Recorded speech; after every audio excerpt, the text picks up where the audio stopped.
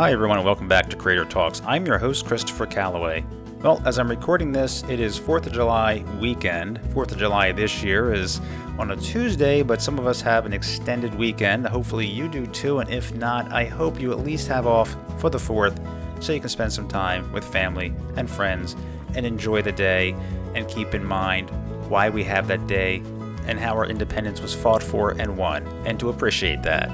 Now, I haven't done one of these interviews in a while, but today's spotlight is on two creators, Caleb Palmquist and John Grimes, and their Kickstarter called A Small Favor. A Small Favor is an epic sci-fi story, one man's 1,000-year journey, and it's an anthology-style sci-fi comic with 8 talented artists working on the book. There's a main artist, and then there's several other artists that do the art on flashback sequences in the story. And this Kickstarter is to fund Chapter 2. Now you'll be able to get Chapter 1 and Chapter 2 together if you back this Kickstarter. Listen to the interview, see what you think about the story. You can even check out the first chapter online, and we're going to talk about that, how you can scope it out for free, see if it's worth investing a little money in for the Kickstarter and help these two fellas out. Hey, at the very least, you're going to hear an entertaining interview, as always, and find out more about the two of them. Like what you hear? Let me know what you think. Rate and review on iTunes or Stitcher, and subscribe so you don't miss a single episode. Now, on to our interview with Caleb Palmquist and John Grimes on A Small Favor, here now on Creator Talks.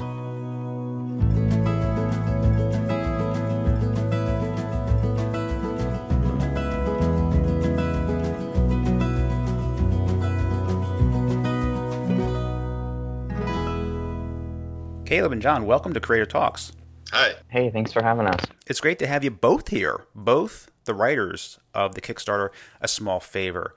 Before we begin, though, I just want to throw something out here that so folks know. Caleb was my editor at Word of the Nerd. We're both alumni, both worked for them. And you gave me my first assignments, and you're no longer with Word of the Nerd now, right? You're doing other things. Yep, that's true. How long were you with them? Well, maybe a little over a year. Yeah, I think I started in October of 2015, and then I was with them for about a year before I just I went into a teaching program to get my teaching certification, and I sort of didn't really have enough time to keep going on with them, but I still, talk to Brian and some of the other guys over there. Oh, yeah. No, I still stay in touch. I actually went to the Charlotte Con for the first time. I was excited about going because I've been to the Baltimore, and it's very much a creator-type con. There's not a lot of celebrities there. And in Charlotte, there are none. There are no celebrities outside of comics. And I saw Brian there. I bumped into him. He was filming an interview, and I was like, hey, man. So I was hoping I'd see him because I was like tweeting stuff and saying I'll be around. So we tried to get together that last evening. I only stayed for 2 days because Sunday was Father's Day. So I couldn't hook up with them because I was meeting up with people in the hotel. And I'm telling you, it was incredible. There were like so many creators just hanging out in the bar in the hotel, which is right across the street from the center. I'm like, I got to stay. So many people to talk to. But yeah, I saw about... you've always wanted to, you did mention, I don't know if it's always been this way, but you did mention that you were thinking about getting your teaching certification. I think it was on Facebook. And I'm like, yeah, man, go for it. And I see you got it. And you're going to be teaching, what is this now? It's a... teaching English? Middle school. Middle school. Middle school English, yep. Great. And John, so what are you working on besides A Small Favor? What are you doing? Day job? Other things that you're into? So my day job's actually, I work at Amazon.com as a software engineer. So, and I'm actually rather new to comics in general. I'm a games kind of guy and an outdoors kind of guy. So a lot of this comic stuff, I'm still getting up to speed with everything that Caleb's helping. Okay, good. Well, it's great to have a unique perspective when you two are writing something, and that John, you have the great outdoors in gaming, and Amazon is great, so I guess you're one of the guys that figures out the programs and says, you might like. And it's weird when my wife buys stuff on Amazon because it's like, you might like, and I'm like, no, I wouldn't. Not on me. So, Yeah, that's great. John, have you been reading any comics just to kind of get some background on the storytelling, the structure, the flow, just to get a feel for it? Only a handful. So generally, what I've been trying to do at least is read read the comics that the people we've hired have written, just to get all of their various perspectives and see what their experience is. But otherwise, haven't really gotten into the whole comics scene that much still. John actually has read a lot of manga, which I would say is, really just the first cousin of American comics. So I think he has more experience with that kind of storytelling than he lets on. Yeah, I have no experience with manga. So I respect the fact that you know a lot about it, because I just don't. And yeah, it's a different way of storytelling. Don't you read it like from what would be considered the back to the front? Yeah, if you're reading it in a physical format, typically I'm more of a digital guy. But yes, in the individual pages as well, you have to remember to read in the opposite direction we normally do. Otherwise, you're going to confuse yourself with which panel goes where. Okay, all right. It's doing really well in Japan, and even over here, it's been a very successful way to tell stories in that format. And the digital, too, is great. Getting into your Kickstarter, a small favor, and I want to congratulate you guys on reaching your goal already. Thank you. But that's not the end, because you have some stretch goals in mind, too. So there's still, by the time this gets posted for everyone to listen to, you should have about 9 days left until the campaign is over. Now, people might be saying, well, what's the campaign all about? And this is, now, just correct me if I'm wrong on any of this. Now, you're actually getting the funding together for the second chapter of the book. That's right. And if you can jump on board and get the first book, too, which you can check out at, I think it's Taptastic? Tapastic. Yep. Okay. So if you're not sure what it's about, you can actually see the first chapters and get a copy, too, when you pledge. That's right. The printed edition is actually both Chapter 1 and 2 in one sort of 130 or 40 page graphic novel collected like a trade. And that's the only place you can get the physical copy is through your Kickstarter. For now, yeah. For now, yeah. I mean, there's no other outlets for this. This is going to be the first physical copy of 1 and 2 together. That's true, yep. Have you guys thought about, or have you tried or plan to go to any conventions in the near future to help promote the book? Because this is going to continue on. This is just Chapter 2 you're working on right now. Right. Yeah, we have had a lot of conversations about it. We're still not totally sure what we're going to do, but we have definitely had long conversations about cons because, of course, John is based in Seattle and I am based in Florida, near Tampa, Florida. And so we have a lot of really cool conventions near both of us. And so it's definitely something we've talked about. No, that's great. I mean, it might be difficult for you to get together. It'd be rather expensive. But you got it covered coast to coast. So, yeah, you do have great conventions all along the eastern seaboard and west coast. It's a shame. I can't get out west, so it's great that you can cover things probably like, well, next year, Emerald Con and other great ones out there. There's plenty of creator-based ones that really focus on creators versus like San Diego. I mean, that would be great. That's huge. Right. So you probably want to get someplace where you can get a little closer to the people and chat with them. Right. So with this book, it's kind of it's a sci-fi.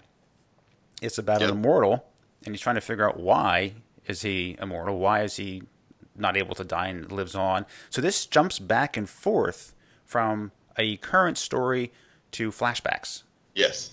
And you've used different artists to do that. Yeah, that's right. So every single time we flashback, our main story that takes place in the year 2811 is all drawn by our sort of what we call our main artist.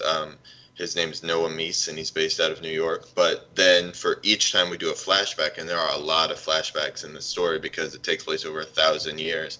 Every time we do a flashback, for every different era or time, there's a different artist. So we have, so far, we have 8 different artists, and if we reach our stretch goal, we'll have our 9th artist joining the book. And that person, they've already done, I think, some of their arts on the Kickstarter page. You could actually see what it would look like if that chapter gets added. Yeah, our stretch goal artist, her name is Angela Fullard. She also has a comic on Tapastic that's very cute. It's sort of like an Adventure Time style comic. And she drew the first page of our stretch goal story, which is on our Kickstarter. And so, yeah, you can definitely check that out. Yeah, I checked out the first chapter, and it was interesting. I noticed that Lee Malusky did one of the stories, and I actually have his Hunter's Lore. I funded that. Yeah, so and I'm waiting for 1939, so I'm familiar with his work. That's a good choice. Lee is probably one of my favorite people in the world. Like, he has done a ton of cool stuff on Kickstarter. So if you're interested, anyone who's listening is interested in Lee's work, the best place to check him out really is Kickstarter, because he does these really sort of like small print run sort of boutique stories where if you don't back it on Kickstarter, like, you've lost your chance. So he's very exclusive, but he has done like a lot of really cool stories. And he is the best person to work with if you're a writer trying to hire an artist, because he's fast, he's got amazing art, and he's so friendly.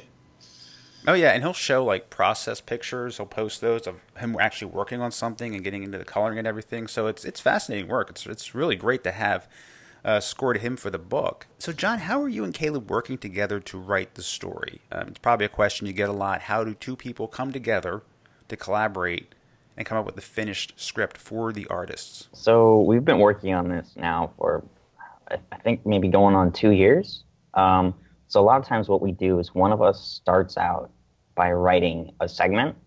So say we take one of the flashbacks, one of us has some inspiration to write it. And then from there, we turn it from notes to pages, and we go through actually quite a few revisions before we end up with what you see now. Are you writing in any way to tailor to the artist that you've had for that particular chapter? Because they're all a little different in their style, and they're all very good. I mean, you've definitely picked some very good people. So are you adjusting the writing in any way to fit that person's style? Typically, we choose the artists based on the story, not the other way around. I would say that's true for sure. I mean, I think that it's possible in some cases our writing has been influenced by the writer we chose, but a lot of times we'll write the story and then we go hunting for an artist. So we've got one artist, his name is Ravenus. He drew our story. It's one of our flashback stories where our main character is sort of going to this uninhabited world and just sort of relaxing on the world for a second, taking some time away from his life. And this world is this like vibrant, sort of lush jungle world. And we knew that we needed an artist that could really draw some like crazy, beautiful landscapes. And Ravenus is this artist who draws this webcomic called Discordia, which is sort of a surreal kind of fantasy comic. And the story is just full of these amazing landscapes and all like really great imagery. And once we had written the story and I found Ravenus, I knew that it was a perfect match. So, then we just like really went after him. And I think that's the case with a lot of the stories that we did. We have another story, our story where in the first chapter where there's a sort of a secret moon mission called the Artemis program, which follows the Apollo program. The artist we have, he likes to go by Nick OG, and you can find him on DeviantArt, but he does these really great sort of machines, spaceships, that kind of thing. And so that was another case where we had written the story and then we found an artist who just perfectly matched what we were trying to do. So yeah, like John said, I would definitely say the writing came first in most cases. And you've definitely taken this project very seriously, as anybody would who's working on a project of this nature, but you have done your research and your homework on finding the right artists and how to get those artists, because you recently had, I think just in the past week, Caleb, an article published on Bleeding Cool, 10 Rules for Hiring Indie Comics Artists, and really good tips. I mean, you have to put your money where your mouth is. If you want good art, you're going to have to pay for it. Not that you can't negotiate. You got to pay for it, and you need to make your payments on time.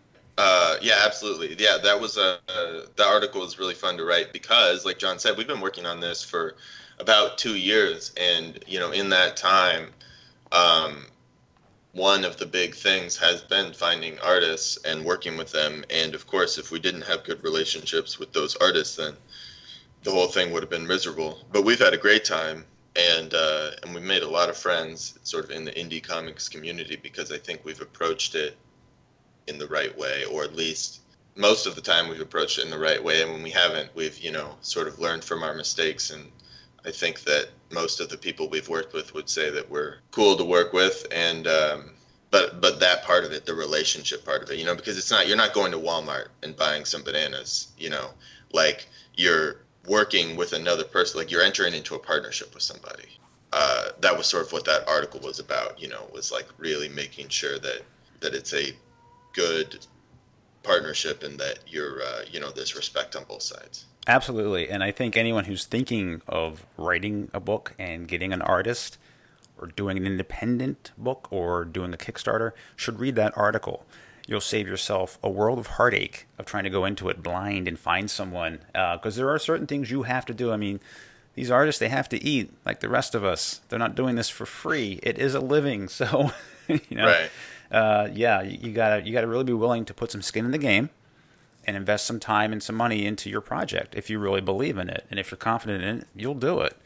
Now, you have great artists line up. You're jumping back and forth in time, and you're tailoring, well, the artist fits the story. And you're planning to go forward because besides that additional chapter is one of the stretch goals, another stretch goal is to get funding started early for Chapter 3. That's our $10,000 stretch goal, which might be sort of aiming for the moon. But we definitely have a plan to move forward with the story. We have 6 chapters plotted out already, and that's sort of the first arc of our story. So we plan to continue A Small Favor for at least that long.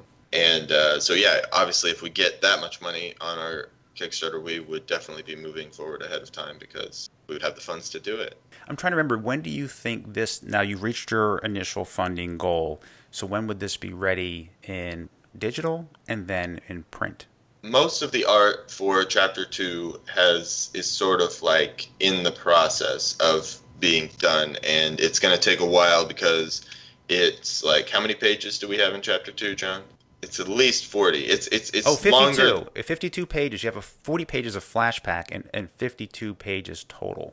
Yeah, so it's quite a bit longer than our first chapter, and all that art is currently being done by only 2 artists. There's a few extra artists that are doing little bits here and there, but for the most part, it's 2 artists, and so it's going to take them a while to finish everything. So I think around November is when we're going to have the digital edition ready, and then as soon as we can after that, we're going to get it sent off to printers. So hopefully in early next year, we'll be shipping out our printed copies. Okay, and people may wonder, like, why so long? Well, again, like we were talking about, they have to get paid, and all this money for the Kickstarter, a good chunk of it, if you look, you can see this right on Kickstarter, 70% goes to pay the artists. So that's why a Kickstarter is needed, and that's what a lot of the funds are for, is to pay them so they can do the work.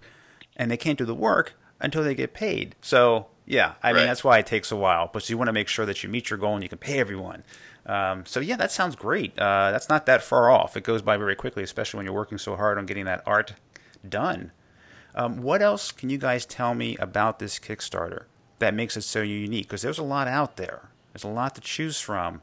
So what is it about this story and the way you've put it together that's a must-read? Well, I would definitely say that probably our number one sort of selling point on the book is all the artists that we have on it, because this is a story about a guy who's lived for 1,000 years, but because he's lived for so long, he hasn't been static for 1,000 years. People change over time. Even in our short, mortal lifespans, we change. And to live for 1,000 years means that you go through a lot of experiences. And that's sort of part of the reason why we wanted to get all these different artists on the project, is because we wanted to show all these sort of different ideas and perspectives and styles. And I think that even though the art styles on the book are very different. I think the story is very cohesive. And I think that especially as you move forward with the story, things start to flow together. There's so much beautiful art on this book. I mean, I go back and read what we've already created an unhealthy amount of times, and every time I'm always really amazed at like the incredible artists that we got to be on the book. In my opinion, a lot of times if you're going to be buying a story, the story has to be good. And I think we've really spent a lot of time making sure we have this world where we have rules and we follow these rules, and we try to do a lot of research and keeping things cohesive. So, I mean, like I mentioned, we spent 2 years now writing this. So we spent on the first chapter, we spent a year trying to write it, make sure everything made sense. We plotted out our timelines.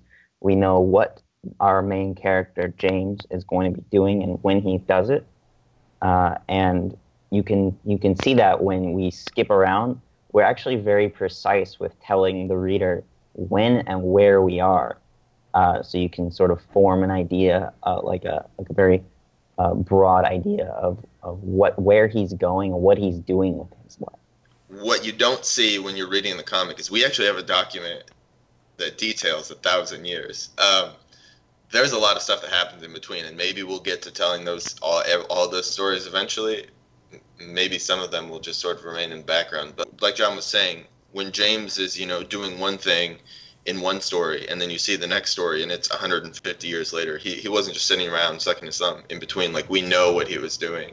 And I think that hopefully that comes through when you read it. And so, yeah, like John said, we have worked very hard to build the world of the story. Putting all that work into building the world before even getting to putting pen to paper and starting to write the story is a huge benefit, and it really makes a much better story. And I was just impressed with how so many artists are being used to tell a different chapter in this person's life, and using one artist for the present time story, as I would call it. It's in the future, but that a person's present time. So coordinating all of that and getting together good artists to do these 2 chapters is very impressive. So I hope, it has worked out, which is great, but that doesn't mean people should just sit back and say, oh, okay, if you don't jump on, you're going to miss out. You can't get one.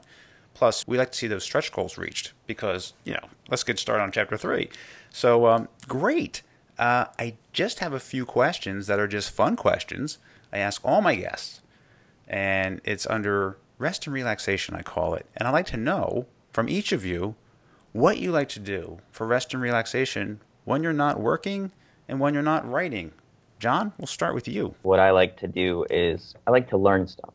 That's something that I do all the time. I even find myself accidentally staying up past the time I need to get to bed just because I found something interesting to read about. But really, the vacations that I like to take, like I mentioned, I'm an outdoors guy. I like to go backpacking. Spend a weekend out away from everything. This year, I'm going in about a month. It's going to be about a 5-day trip this time. I work with technology, but it's still nice to get away from everything for a long weekend. That's great. No, I love to go out backpacking. I mean, I don't do the overnight, put up a tent and sleep under the stars, but I do like to go out and hike, like either a desert trail or a mountain trail. And it is great just to get away and disconnect for a while from all the technology, because when you get out far enough, technology doesn't work in a lot of cases. So you can really get back to nature and kind of have a chance to catch your breath, unwind. You're ready to go back to work or whatever you're doing. But yeah, that's great. Where are some of the places you've backpacked before? So typically, I've been doing it around the state of Washington. So actually pretty close. But Washington has a really wide variety of different climates and different sort of places to go. So we've got tons of different mountains and forests. We have a desert, of course. And so this year I'm actually going out more towards the coast. And we have a park called Olympic National Park that's actually a rainforest. So it's going to be new to me. Usually we go backpacking much drier areas. We don't have to worry about the rain as much, but here we're gonna have some new experiences there. I envy you. I wish I could go out there and backpack. I'd like to get out there someday. That's it's on the bucket list to get to the West Coast, the Northwest, and check it out. I haven't had a chance to hit that territory yet. Caleb, how about you for rest and relaxation? I like to unwind. I like to get outside, but I don't go on the epic adventures that John goes on.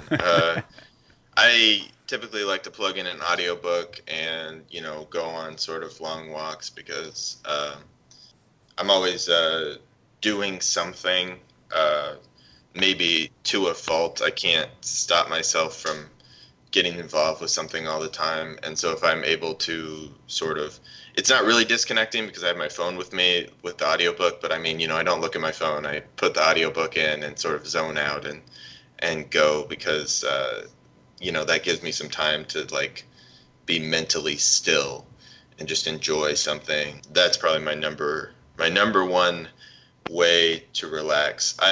I'm actually originally from Washington, not exactly where John lives, but we sort of grew up together and went to high school together before I moved down to Florida. And I will say that if you want to do outdoor adventures, Washington is the place to do it, or the Northwest.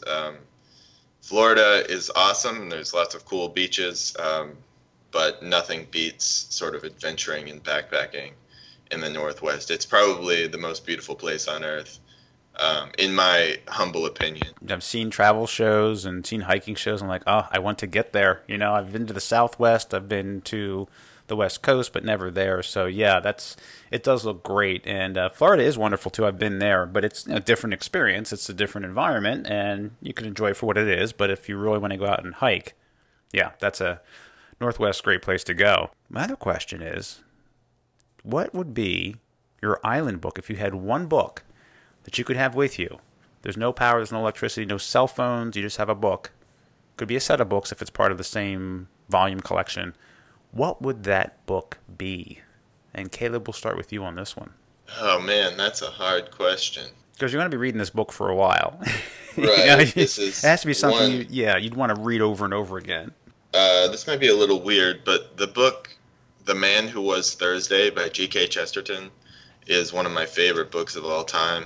It's G.K. Chesterton was sort of a famous Catholic writer. He wrote a lot of novels as well, and this novel is about a detective in England, in London. I mean, I don't want to spoil anything about the book if anyone out there wants to read it. If you like detective stories and you like stories that really go off the rails and get really weird, The Man Who Was Thursday by G.K. Chesterton is a book I could read, 100 times and not get bored. You get something different out of it each time? Yeah, I would say so for sure. Okay, that's a good one. And John, how about you? An island book. That's a tough one. So I generally don't like to reread books. So I'm going to have to choose one that's on my bookshelf that I haven't read yet, but I'm really looking forward to it. So this is going to be more in the mindset of what a software engineer would be interested in. There's a book called Gödel, Escher, Bach. So this book is sort of a series of concepts, like various concepts with mathematics, music, art, and the mind. And so it really it's written by a famous computer software engineer named Douglas Hofstadter.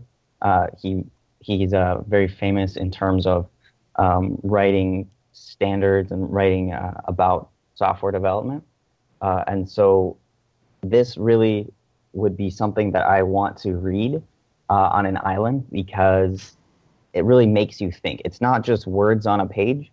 It makes you think about what's going on and why it's important and how you're thinking about things. And so when you read it through it, I've only read through a little bit so far. It really makes you stop and think. And so it's not a book you can just read through and be done with. It's a book that you're really going to be having to go back through many times. That's an older book, isn't it? Hasn't that been out for a while? Like for years? Yeah, 1979. Okay, because I've heard of it. I remember as far back as like college, people mentioning Gödel, Escher, Bach, and I was like, I have to read that sometime. So maybe Yeah, maybe I'll put that on my list. it's a very long book. So Oh, so on the island is perfect then. oh yeah, yeah. Now, John, this is easier. Your beverage of choice. This is not on the island because I think that would be water or iced tea. But when you're kicking back and you're reading or working on software or whatever, just your beverage of choice. What you like to drink? I'm kind of a weird guy when it comes to beverages. I actually prefer water. Okay. Even if I go out to eat with and I have my dinner paid for some reason or another, I typically stick with water. Although recently I've been experimenting with different brands of craft root beer. I've been I got a case of 48 different ones, and I went through all those. Wait. How many? 48. 48? Okay. Yep. Okay. All right. Oh, wow. Some were good, some not so much. Some add some weird added flavors to them. Oh yeah, the fruit beers. Butterscotch root beer. Oh, I don't know. But I just wanted to give it a try. See some different flavors in my sodas other than the typical that you always get everywhere. Yeah. What was your favorite out of all of them? Anything stick with you? I have a list with all of them rated, but none of them have particularly. Of course you have a list. You're an engineer. Of course you have a list. And of course they're rated. What a crazy question. So interestingly enough, I didn't rate any of them as a 5 out of 5. I did get a handful of 4s though. So what I need to do is go back, rebuy those ones, and go through it again to really narrow it down. Is it a 3.8 or is it a 4.1? Yeah, be sure. Go back as many times as you have to be sure. All right, Caleb, how about you? Your beverage of choice? Well, I'm kind of a coffee addict. I drink a lot of coffee, and I mean, I go through phases in my life where I drink, more coffee than can possibly be healthy, and then I try to cut back, and I swing back and forth on that. But when I'm home, I definitely like to drink just black coffee while I'm, reading or working or whatever. I just have to be careful because if I'm in the zone writing or reading or whatever, I can start to go through cup after cup, and before I realize it, I've drank 8 cups in one day, and that can't possibly be good. No, I I don't think so. I have to be careful too, and I'll switch to decaf after a while. Like I'm actually on a decaf iced coffee now because I'm going to be outside later in the heat, and I don't want to be all dehydrated. So yeah, you got to be careful how much you drink. Do you go to coffee shops and try their coffee, or do you just do your own home brew? Or I go to coffee shops for sure. I mean, not as much now. I used to live in a place where I was very close to sort of the downtown area of St. Petersburg where I live, and I would go to more of St. Petersburg is like a very culturally rich city, and so there's lots of little coffee shops and stuff. But I would say now, just purely to save money too, I'll go to my favorite coffee shop and buy some coffee and take it home so I can make it at home. I mean, when you drink as much coffee as I do, it can be pricey to go out and buy your coffee for every cup. I do make my own. I like to grind it actually in the morning, kind of get it set up. And one of the things I actually shared on social media, a good tip to not wake everybody up in the household, is I smother it with a blanket so you don't hear that loud grinding sound downstairs. Everyone stays asleep, and then I just pour it in and make the fresh coffee. And it's fresh. It hasn't been sitting on the burner all day like some coffee shops. Right. And one thing that really, really drives me nuts is a lot of the coffee shops now, one that's very famous, likes to do mobile orders. You can go on your phone and order ahead of time. Well, that's just great. But when I walk in to get my coffee, I didn't mobile order it. They're all ahead of me in line, and I'm waiting longer. And sometimes they're waiting, so they're not quite able to handle that increased volume from the mobile orders.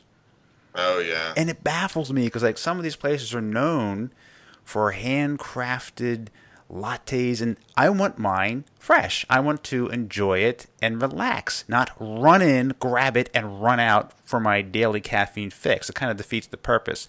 I'm just on my soapbox now about that because it happened this morning. I was like, what's going on?